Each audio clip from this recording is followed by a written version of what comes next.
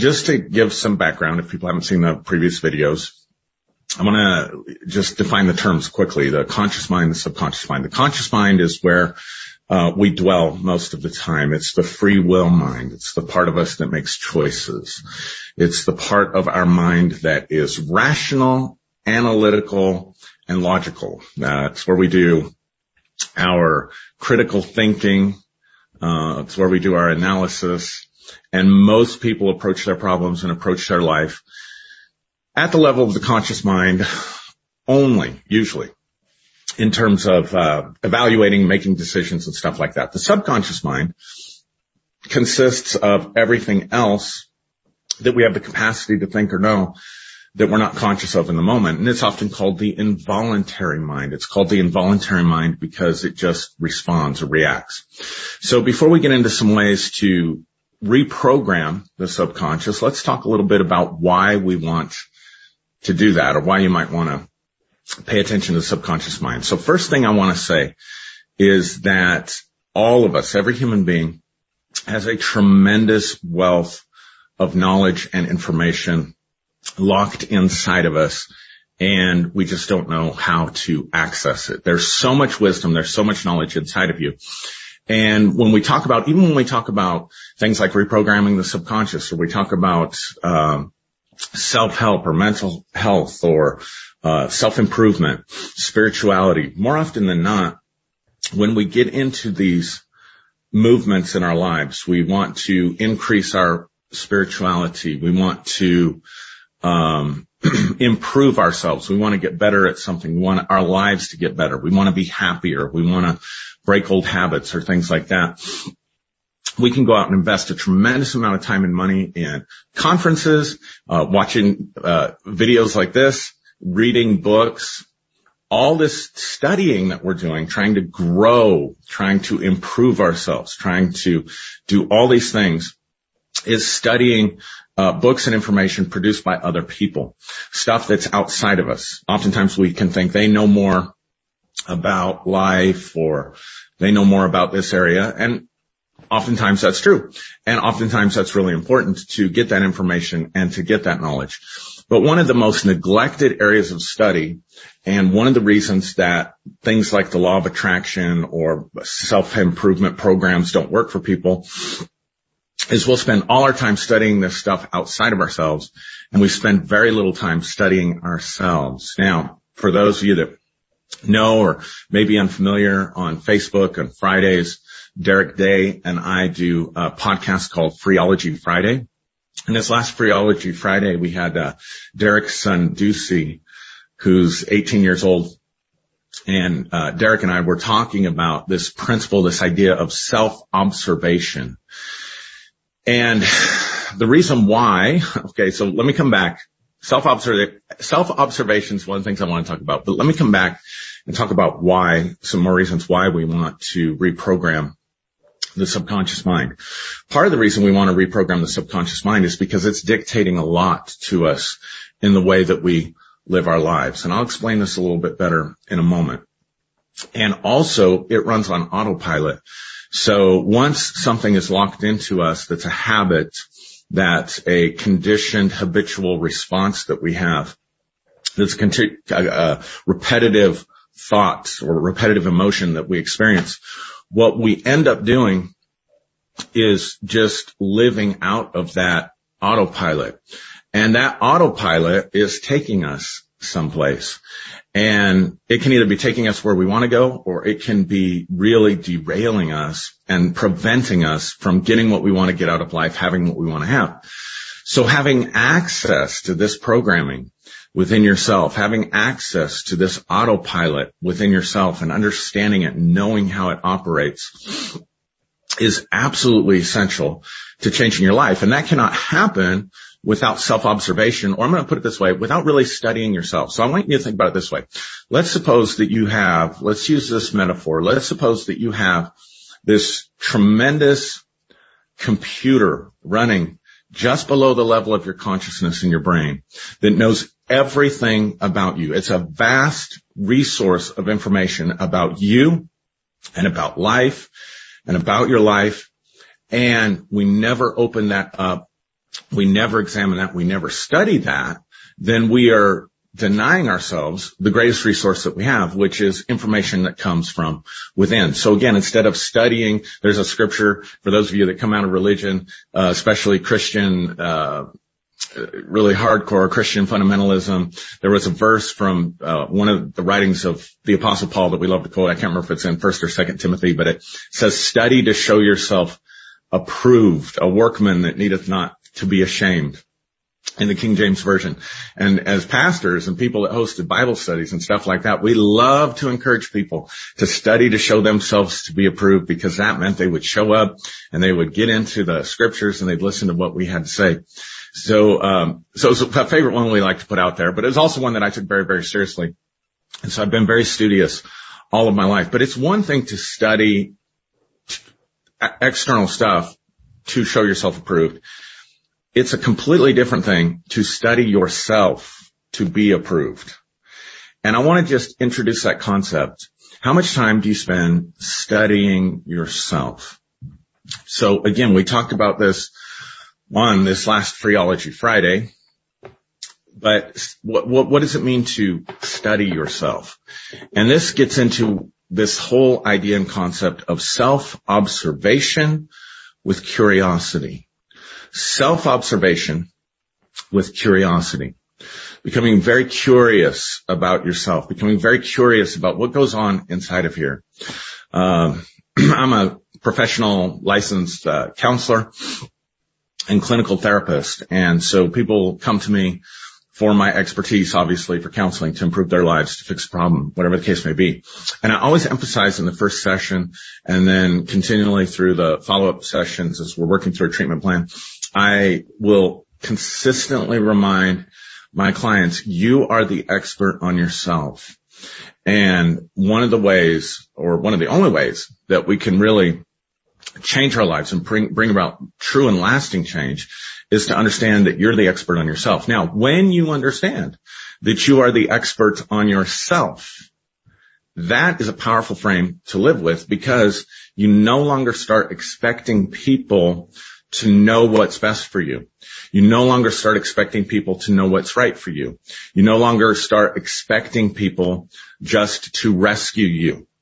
You realize that no one else has as much expertise about your life or has as much expertise about you as you. So therefore, no one else's expertise can override yours. Our problem is we don't know that we're an expert on ourselves. And then our second problem is that we don't know how to access this expertise. And this expertise, again, is inside you. It's locked up inside the subconscious mind. And again, the subconscious mind is dictating for you a lot of the responses and a lot of the reactions that you're having in life. Now, here's the thing. The conscious mind, the voluntary mind, what you're aware of, what you use to analyze and do critical thinking, and what you use to function and operate through most of your life, most of your everyday life. The conscious mind has a certain logic to it. It has a certain analysis to it. Now, the subconscious mind is a second mind, and it has a logic of its own. It has a way of doing things that is completely different and completely other than the conscious mind. So let's say that you're a person that you're stuck in some form of self-sabotage. And by self-sabotage, I just mean that consciously you want to get to some place. You have a goal, you have a change, you have something you want to accomplish in your life, but you find yourself procrastinating. You find yourself making bad decisions. You look back, you can look back on something and say, I wish I would have made this decision, or I wish I would have made that decision. I would have had a totally different outcome. Again, procrastination is a big one. I think about like people who want to lose weight, people who want to quit bad habits, stuff like that. Maybe you want to save more money. You want to spend less and save more money. Maybe you want to get a different job, but you just have these blocks inside you. Or you get to the job interview. It's the job that you want. You get to the job interview and somehow you just become, maybe you're extremely nervous. Maybe your mind just goes blank for some reason, but you end up blowing the job interview. And you're quite capable at you're fit for the job, you're capable, but somehow you just weren't quite able to sell yourself, or you did some really you look back on it and say, man, that was really dumb that I did that. If I just would have done this, then I would have, perhaps gotten that. Or you want to get into the gym, you want to lose weight, but you procrastinate going to the gym, or you do good with your diet for a week or two, and then all of a sudden you go and you just binge, not just out of hunger, but for all kinds of other reasons. And so that self-sabotage, that self-stopping and preventing yourself from getting to where you want to go, all that stuff's coming up from the subconscious mind. So you understand what I mean by just sabotaging. So how do we begin to address this? How do we begin to reprogram this?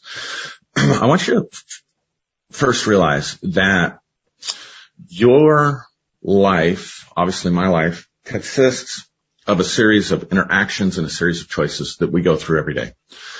Now, what's happening under the surface, what's happening coming up from the subconscious mind, is that we're going through various different changes in mood and emotion and feeling throughout our day, many, many, many times a day. Our state of being and state of mind is very in flux, and it's changing subtly throughout the day for most people. And for most people, it's so subtle that unless you start paying attention to yourself, you don't really notice the subtle changes that are taking place in your emotional life, in your thought life, because we're just aware of life out here. Our focus is out on the outside. It's the people that we're dealing with. It's the circumstances that we're going through. It's how we're feeling externally. I'm hot. It's a hot day. I'm cold.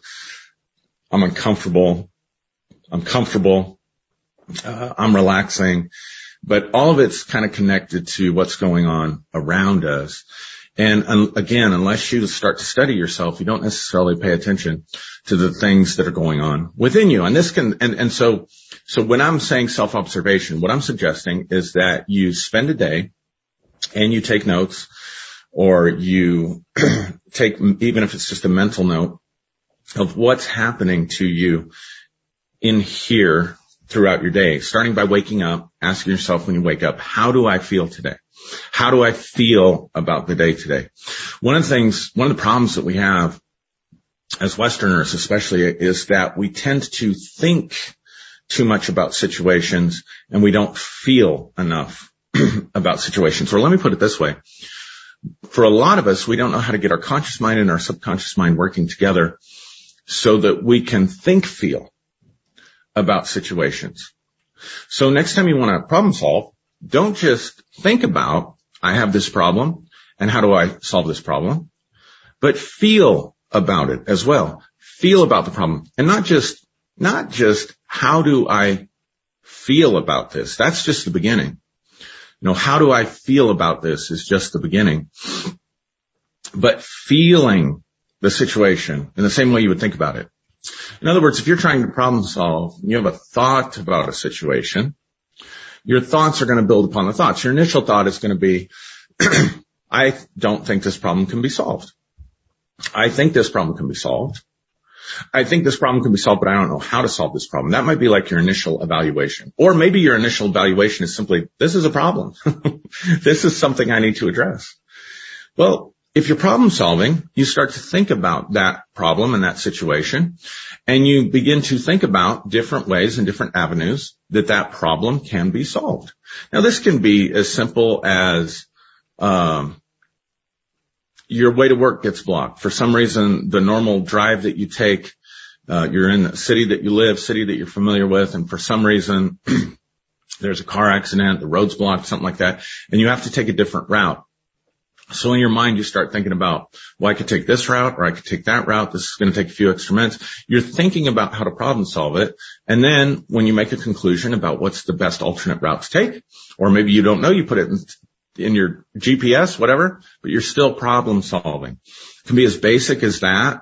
Just, little obstacles that are kind of a pain in the ass that show up that we don't pay attention to much, but you're still problem solving with your mind. Another way that you might be problem solving, it might be on a bigger situation. Maybe you're not making enough money and you need to get a new job or a new career. Maybe you're in a bad relationship. You need to, change relationships. And so those are bigger problems. So those require more thought. And so oftentimes we'll just sit there and we'll do the analytical thinking and the critical thinking. What I'm suggesting is that you feel, so if somebody were to ask you, once you get past those initial thoughts, this is a problem I can solve, and I start getting into the how, if someone were to ask me, what do you think about that problem?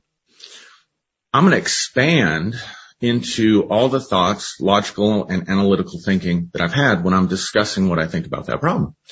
So when I say feel about your problems, I'm suggesting the same kind of process. I'm not just saying I feel terrible about this problem. I feel hopeful about this problem. I feel like I just want to get this behind me. I just want to get it done. I feel anxious about it. I feel nervous about it. I feel yucky about it. I feel depressed about it. I'm not just talking about that. I'm talking about tapping into the wisdom of your emotions and letting your emotions guide you.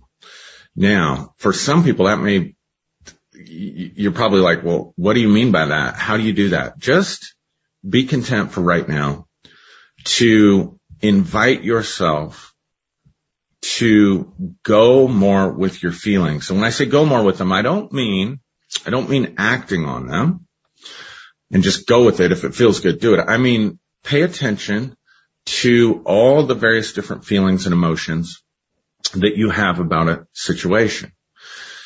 Now, for some people, they live really disconnected from their emotions, and there could be a lot of reasons for that. A lot of reasons for that. It could be childhood trauma, or it could be childhood messages that said, calm down, settle down, quit crying. Why are you so angry? We go through a lot of emotional invalidation throughout our lives. And there are certain emotions that are acceptable socially, religiously, personally, and certain emotions that aren't. Certain emotions that are pleasant, certain emotions that are unpleasant. But the truth is that the emotions, what you're feeling about a situation, is going to tell you more about what you actually think and believe about a situation than anything you can come up with in your analytical mind. So you could say it this way. The conscious mind thinks, the subconscious mind feels. Or the conscious mind is kind of up here in the thought life, and the subconscious mind is very much in the body, because you've never had an emotion that you didn't experience in your body.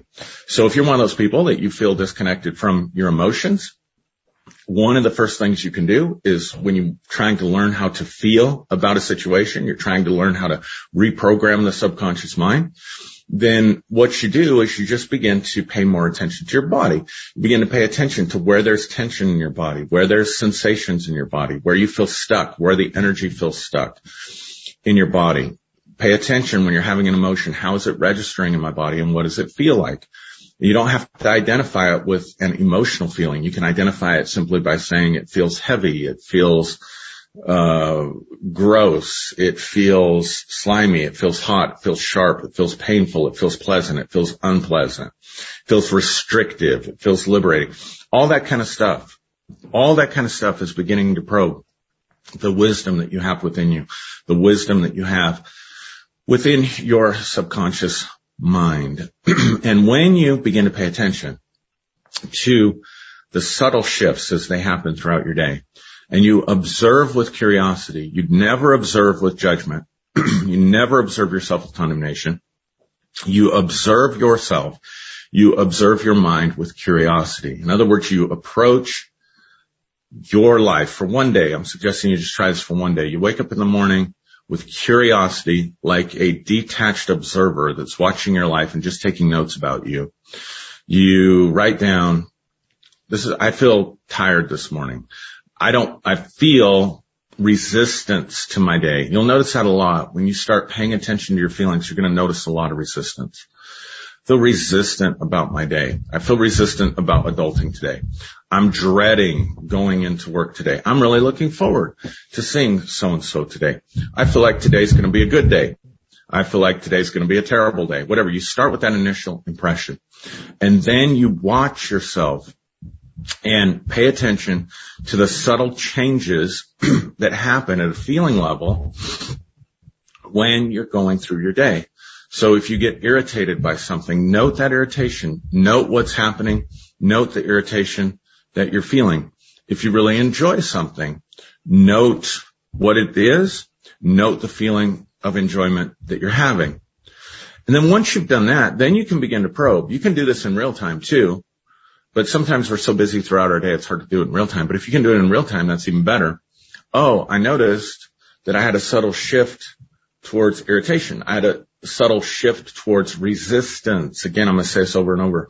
Like the subconscious mind is giving you lots of resistance throughout your day. And you want to examine that resistance. So I walk into work and I see a certain person, and immediately I feel a subtle shift of resistance towards that person. And then I want to ask myself the question, oh, that's interesting. See, from a place of curiosity, oh, that's interesting. I feel resistance. Why do I feel that resistance? Well, this person complains too much. They're full of negative energy. And I know the moment I ask them how their day is going to be, they're going to put negative energy on me. So I'm resisting now, not so much the person, I'm resisting their moods that I've had experience with. Now, this is what you'll notice. I've had experience with this person and their moods. I didn't like it. I didn't know how to deal with it. So I resist having any interaction with them. Now, you're getting some good information. You know, number one, that you did have a subtle shift in your feelings. Number two, you're beginning to understand when you have that subtle shift, when I saw this person. And number three, you're understanding why you had that subtle shift. Because I don't want to listen to their negative energy. Now, your automatic response is to avoid them, not engage with them, or engage with them and take on the negative energy that you don't want to take. So when you get to that point where you realize, okay, this is what's happening. This is what's happening at the emotional level. This is why this is happening. Now the conscious mind has access to that information, and it can make a whole new set of choices.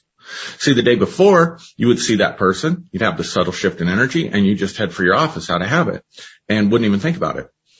Now you notice the subtle shift. You notice why you're having it. You notice the choice that you're making, and you can begin to think about, invite yourself to say, what are some other responses that I can have? How can I, you might even go so far as to say, how can I allow this person to be in their negativity without feeling resistance towards that? I mean, at the end of the day, if they're upset, with their life, they just like to complain, they have a negative focus, whatever. What is that to me? How is that a problem for me? The only problem it is for me is that I don't like listening to it, but then I can go down deeper and I can say, why don't I like listening to it? And then you might find, well, this reminds me of just how my mom used to be. Let's say it's a female coworker. This is just how my mom used to be. My mom was always complaining about me. My mom was always complaining about the house. My mom was always complaining about my dad or whatever. And that made me feel like I didn't measure up. That made me feel like, when mom was always constantly writing me about different stuff, that made me feel like I didn't count. I wasn't capable. So now I realize when I see that person at work, I feel resistance to their negativity. I want to avoid them because I feel resistance to their negativity. And the reason I feel resistance to their negativity is because all these memories are coming up from the subconscious mind so fast and so subtle I don't catch them. Most of the memories are coming up as emotional memories. I remember when mom used to be like that, and that reminds me of when I was a child, and that made me feel incapable, and I don't like feeling incapable at work. So now I realize why I've got all this resistance and stress according to, with this person. Studying yourself, see? Studying yourself. Then I can have a choice. I can remind myself, no, I'm not that incompetent person. I'm not that 8-year-old boy that lives at home that's getting in trouble for not cleaning up his room, putting away his dishes and doing his homework and all that stuff, right? I don't have to see, because when you're being nagged by a parent, you have to fix that problem. Aaron, clean your room. Aaron, finish your plate. Aaron, pick up the dishes. See, I have to do something about that. I have to fix that to make that go away. So I would jump into fix it mode. Okay, watch this. So now I've got the coworker at work who's complaining, reminds me of the nagging, all that stuff that's in my subconscious, the memories come up. I'm not conscious that they're coming up, but the memories come up of mom being a nag. And I felt a certain pressure when mom would be a nag. And when I get with this person, I feel the same pressure. And so I automatically feel like I have to fix this person's problem. And so then I become the kind of person that's always giving unsolicited advice, who's always trying to fix a problem that someone else has. Because when they're talking about a problem, it's reminding me of my childhood when I had to fix the problem, and my brain's coming up and saying, this is what you have to do. So what I want you to see, I'll give you a few more examples of this, but what I want you to see in this video is that we are living primarily, almost entirely, from the past. That very seldom, and without doing this kind of work, I don't know how you can live in the present or towards a significantly different future without doing this work in some way or another. Because what's happening is that as we're going through life, as we're feeling these subtle changes inside, these subtle changes are the result of all the information that's coming in from the subconscious mind. And all that information, or most of it, I don't want to say all of it, I don't want to be absolute, but a bunch of that information that's coming in from the subconscious mind is coming in from memories and programmings from the past. And so I'm not responding to my coworker because my coworker didn't cause the resistance. I'm responding to my mom who's, maybe even passed on, but I'm responding to her because of the resistance in the situation that I had as a child, and that kind of stuff's coming up. And now I'm responding to the situation as an 8-year-old instead of as a 50-year-old. But I'm using sophisticated 50-year-old methods to try and get it done, right? Maybe I tried to avoid work and avoid my mom, so I try to avoid that coworker. And it's not always your mom. I'm going to give you a couple more simple examples. One of the things that I've done is I've worked with a lot of women with body dysmorphia or eating disorders, bulimia, anorexia, that kind of thing. And it's a really interesting phenomenon because the scale can tell them that they're thin enough. Clothing sizes can tell them that they're thin enough. Other people can tell them that they're too thin. The mirror might even tell them that they're too thin. But they have this compulsion to stay thin. Or they have this compulsion to go out and eat and then throw up. But enough is never enough. And it's never about making healthy choices about food and exercise. It's all usually tied up with body image. And so one of the things that I found in my work is that we need to get into those feelings that you have and begin to help the person uncover what are the subconscious psychologics, because the subconscious mind is very logical. It's very psychological. And I'll show you how the logic of the subconscious mind can be totally different than the logic of the conscious mind. The logic of the conscious mind says you're not healthy. The logic of the conscious mind says if you keep this up, you're going to kill yourself. Logic of the conscious mind says the scale and the clothing and all this stuff shows that you really fine the way you are. But then you begin to uncover, and for a lot of these women, we uncover sexual traumas, sexual assaults, things like that, usually very, very young. So oftentimes, those initial sexual encounters are very shame-inducing. They're very painful. They're very disgusting. They're very violating. You feel very vulnerable. They're very traumatic. There's a lot of fight and flight and different things associated with those encounters. And so maybe perhaps, very young, 6, 7, 8 years old, and that child says, I will fix this by making sure that I'm unattractive. Let's just take that for example. If my body's not attractive to other men and men are predators, then I'll be safe in a predatory environment. So maybe that means eating so much and gaining so much weight that you violate what you believe to be the cultural norms. Or for other people, some of these women, the sexual assaults happen, they're beginning to change. And so they look like a woman of themselves. They can lose, their breasts, their hips, that kind of stuff. They can just look skinny and like a boy. Then that makes them safe. And so you can see the psychologics in the subconscious mind, right? The subconscious mind is saying, if you change, I'm not saying that everybody has that problem or that issue. I'm saying that everybody has psychological reasons in their subconscious for why they do stuff that they can't explain. And it makes sense, and everybody's different. That's why you have to study yourself. That's why you have to get to know what are your things. So I'll give you one more example from my own life. And then we'll talk about, just some ways to change this and to reprogram this. I remember learning how to ski. Now, I live in Colorado. A lot of people go skiing in Colorado. I had a lot of opportunities to go skiing. I like being outdoors. I like physical activity. Was never the greatest athlete in the world, but I wasn't terrible either.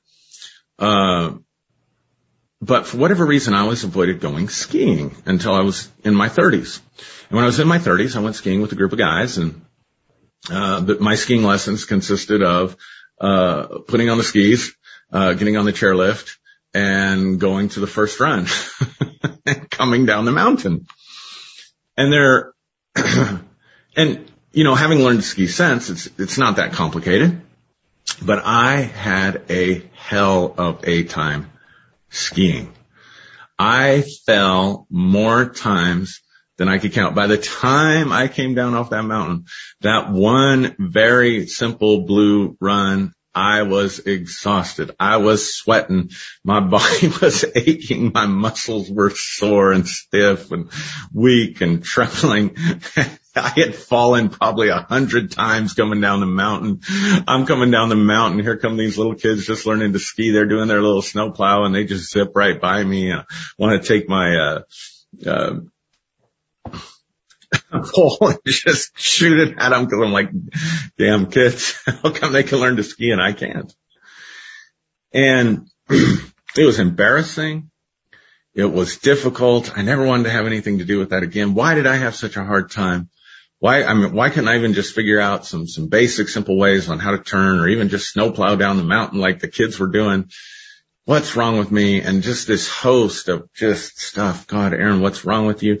You never should have done this. You look like an idiot. Oh my God, you're so incapable. Oh, you should be so embarrassed. What are these guys that you're with? What are they thinking about you? They're going to lose all respect for you. They're going to lose respect for you. All that stuff's going on in my mind and in my subconscious. And I didn't know what I know now. All I knew was I was having a hell of a time. So for whatever reason, I was thinking about that. And when I was thinking about this today, like noticing what's going on, noticing the shifts in your emotions, that was a very physically and emotionally draining time for me. It was physically draining because it was so hard, and it was emotionally draining because it was so embarrassing. And so I was thinking, what was going on, putting myself back in that situation, what was going on at an emotional level. And suddenly I remembered that every time I would just begin to pick up a little bit of speed with the skis, like just a little bit of speed, I would get scared and I would cause myself to fall. Now, that's the truth. So imagine that, trying to ski down the mountain, even on a blue run. Every time you pick up just a little bit of speed, like, oh my God, boom. And I remember being focused on the trees and all this stuff. And so I'm like, where did this fear come from? And instantly, as soon as I asked, that's the great thing about the subconscious mind. When you ask, it'll give you answers. As soon as I asked, I remembered my very, very first experience with skiing, very, very first one, was not skiing at all. It was when I was 4 or 5 years old. There was a movie, I think it was made in like 1975, 1976, called The Other Side of the Mountain. And I remember my parents really liked this movie. And so whenever it would come on TV, or maybe we had one of those early VCRs, and so maybe they recorded it on VCR or something. But I remember as a child sitting there with my parents watching this movie, The Other Side of the Mountain. Well, this movie, The Other Side of the Mountain, was a true story about an Olympic skier in 1956. I forget her name. who had a skiing accident and was left paraplegic. And I'm watching this movie, first time I'd ever seen someone ski, first time I'd ever heard of skiing. And I'm watching this movie and I'm so traumatized vicariously through what this woman went through, watching this and thinking to myself, I actually remember as a little boy sitting there thinking to myself, I will never do that. I will never ski. I never want to put myself in that situation where I could end up quadriplegic like that. I'm never going to ski. And because it was so traumatic, because I was so little and because it was a true story, and because there's like this vicarious trauma, my brain locked that in. So psychologically, as a 5, 6, 7-year-old kid, whatever I was, probably more like 4 or 5, my thought was, if I ski, that could happen to me. To prevent that from happening to me, I will never ski. So, buried in my subconscious, 20 some years later, 26 years later, whatever it was, 25 years later, I get on a pair of skis, I get up on the mountain, and I start to pick up speed. And the moment I start to pick up speed, my subconscious starts sending off alarm bells. Remember, don't ski. Now, none of this is going on consciously. It's going on subconsciously on an emotional level. Start to get too fast, get scared, fall down. Why? Because if I control my fall, then I can't fall in such a way that I break my neck. So that programming from the past is projecting itself into my present moment and is controlling my experience in the present moment. Now, if I'd have been able to get down that mountain, what I did was I put up the skis, man. I'm like, I'm not doing it again. I finally did eventually go again and learn how to ski and can do it, sort of. But I'll never get on a black run, you know. Now, if I wanted to, which I don't, but if I wanted to, then I would have to look at that programming and I would have to work through that feeling when that emotion comes up and say, Aaron, that was television. That was someone else's life. And kind of logically coach through the subconscious to re-educate it and reorient it. See, it's one thing, a lot of stuff that we get taught on reprogramming the subconscious does not require us to examine, to even get into the program to hack it at all. It's like we think we can just take auto-suggestion and overcome it. I'm a good skier. I'm going to imagine myself being a good skier. Now that might work, but it might not. So what we do is we try to start with a blank slate and we try to just shove this stuff in the subconscious and then think it should be reprogrammed, and we don't understand why it's so hard, why it's taking us so long, why if we let up, like if I do my auto-suggestion and my affirmations and I do my imaginations for the law of attraction and stuff like that, I do it for 2 weeks, do it for 3 weeks, but then if I let up, it's like, boom, all that negativity comes back. Well, again, if I can use the computer illustration or device, if you think about your subconscious mind as a device that holds a bunch of information, then what you're doing is you're just installing a new app. Now, so I have a skiing app that says skiing's dangerous and it's going to leave you dead or with a broken neck or paraplegic. And that's in my subconscious. And then I imagine myself skiing and stuff like that. All I'm doing is hopefully maybe installing another program, another app, if you will, that's skiing. But I'm not it's not necessarily overriding or hacking the original app. I'm leaving that original app alone and I'm just installing these new apps. See what I'm saying?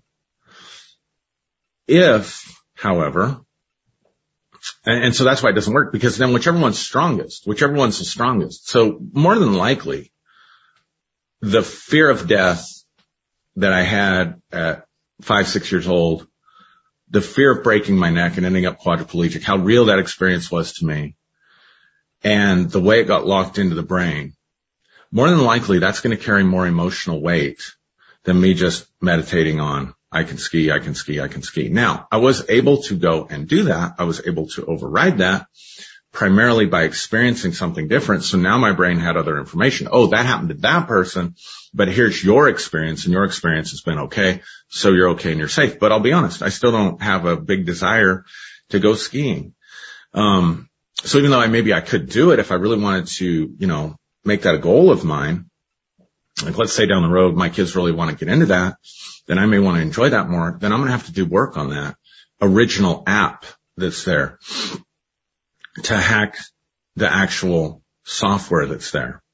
Now, this is not as complicated as it sounds because your subconscious mind knows it's running that program. The only reason I was able to access that memory from that television show, The Other Side of the Mountain, was because it was literally presenting that memory to me in that moment. It just wasn't happening in a way that my conscious mind could catch it. So if I could catch myself in the state and I could catch myself thinking about it and I can ask these questions, oh, that's interesting. Why did I have a hard time skiing? Because every time I got to going too fast, I got scared and I had to fall down. Why would I get scared? Logically, it makes no sense. It's a blue run. It's a safe run. Little kids are doing it. People with much less ability are doing it. Makes no sense, right? Makes no logical sense. So instead of fighting with that and getting angry and struggling, it's just like, oh, that's interesting. There was fear there. Where does that fear come from? Where did that fear originate? And instantly that memory came up. The reason that memory could come up so instantly was because it was there all along to begin with. So again, without doing this kind of work, what we're doing is we're living from the past. So if you really want to change your future, if you really want to work the law of attraction, if you really want to bring something different into your life, then we have to realize that we're operating to a large degree from this past programming. And we'll never be able to get free from this past programming if we don't examine this past programming and see it. Once you see it, once your conscious mind sees it, then it can download new information to literally like hack that specific program. So you don't have to. Once you get to that program, then change can happen in a few minutes.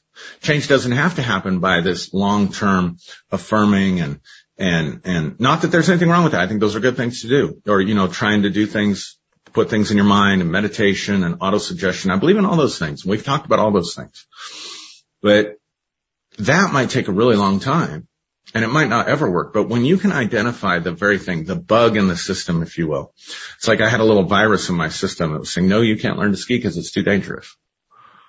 Once I could identify that bug and I said, oh, that's what that comes from. That makes so much sense. I remember that movie. I remember how much it upset me as a child. I remember how much it traumatized me as a kid thinking about this and how much it scared me away from wanting to ski and stuff like that. And then I can kind of chuckle at it. And then to a large degree, oftentimes that's it. Now, sometimes you need to access that part and you need to reprogram it. You need to look at it and bring a different emotion to it, laugh at it, not in a scoffing sort of way, but in a, like you would a cute child sort of way, and say, yeah, that's how a child thinks. Wow, I imported that childish thinking. I remember this memory. That's what that is. And you can do a lot of reprogramming just that way. So again, just to recap, simple ways to reprogram the subconscious: self-observation, watching yourself, paying attention to the subtle changes in state and mood instead of just moving on with your life. When you notice that subtle change, if you can do it real time, stop, ask yourself, why am I feeling this resistance? Where is this coming from? Asking the subconscious mind to give you the answer. What past situation am I living in right now? When did I feel like this before? What is this here? And you'll get good at it. And then you just, through a series of questions, opening that up, finding that stuff. And then when you find it in real time, you can give yourself a different suggestion. I'm not an Olympic skier. I'm not doing a huge jump. I'm on a blue run. I'm not on an Olympic black run. I'm not an 8-year-old watching a movie. See, all those kinds of things. That's not my mom. That's not my mom nagging me, and I don't have to fix this problem. So the person starts coming at you at work to bring this full circle, putting negative energy on you. You can just say, not my problem. And so doing those little subtle things can help you shift and change your subconscious mind. So I hope that was helpful. Again, having trouble today. Of course I am with, my live stream. Can't see the comments. I'm going to have to go back and look at them. But, if you watch this, I appreciate you taking the time to watch this, and I hope you have a great rest of your day, evening, whatever time it is.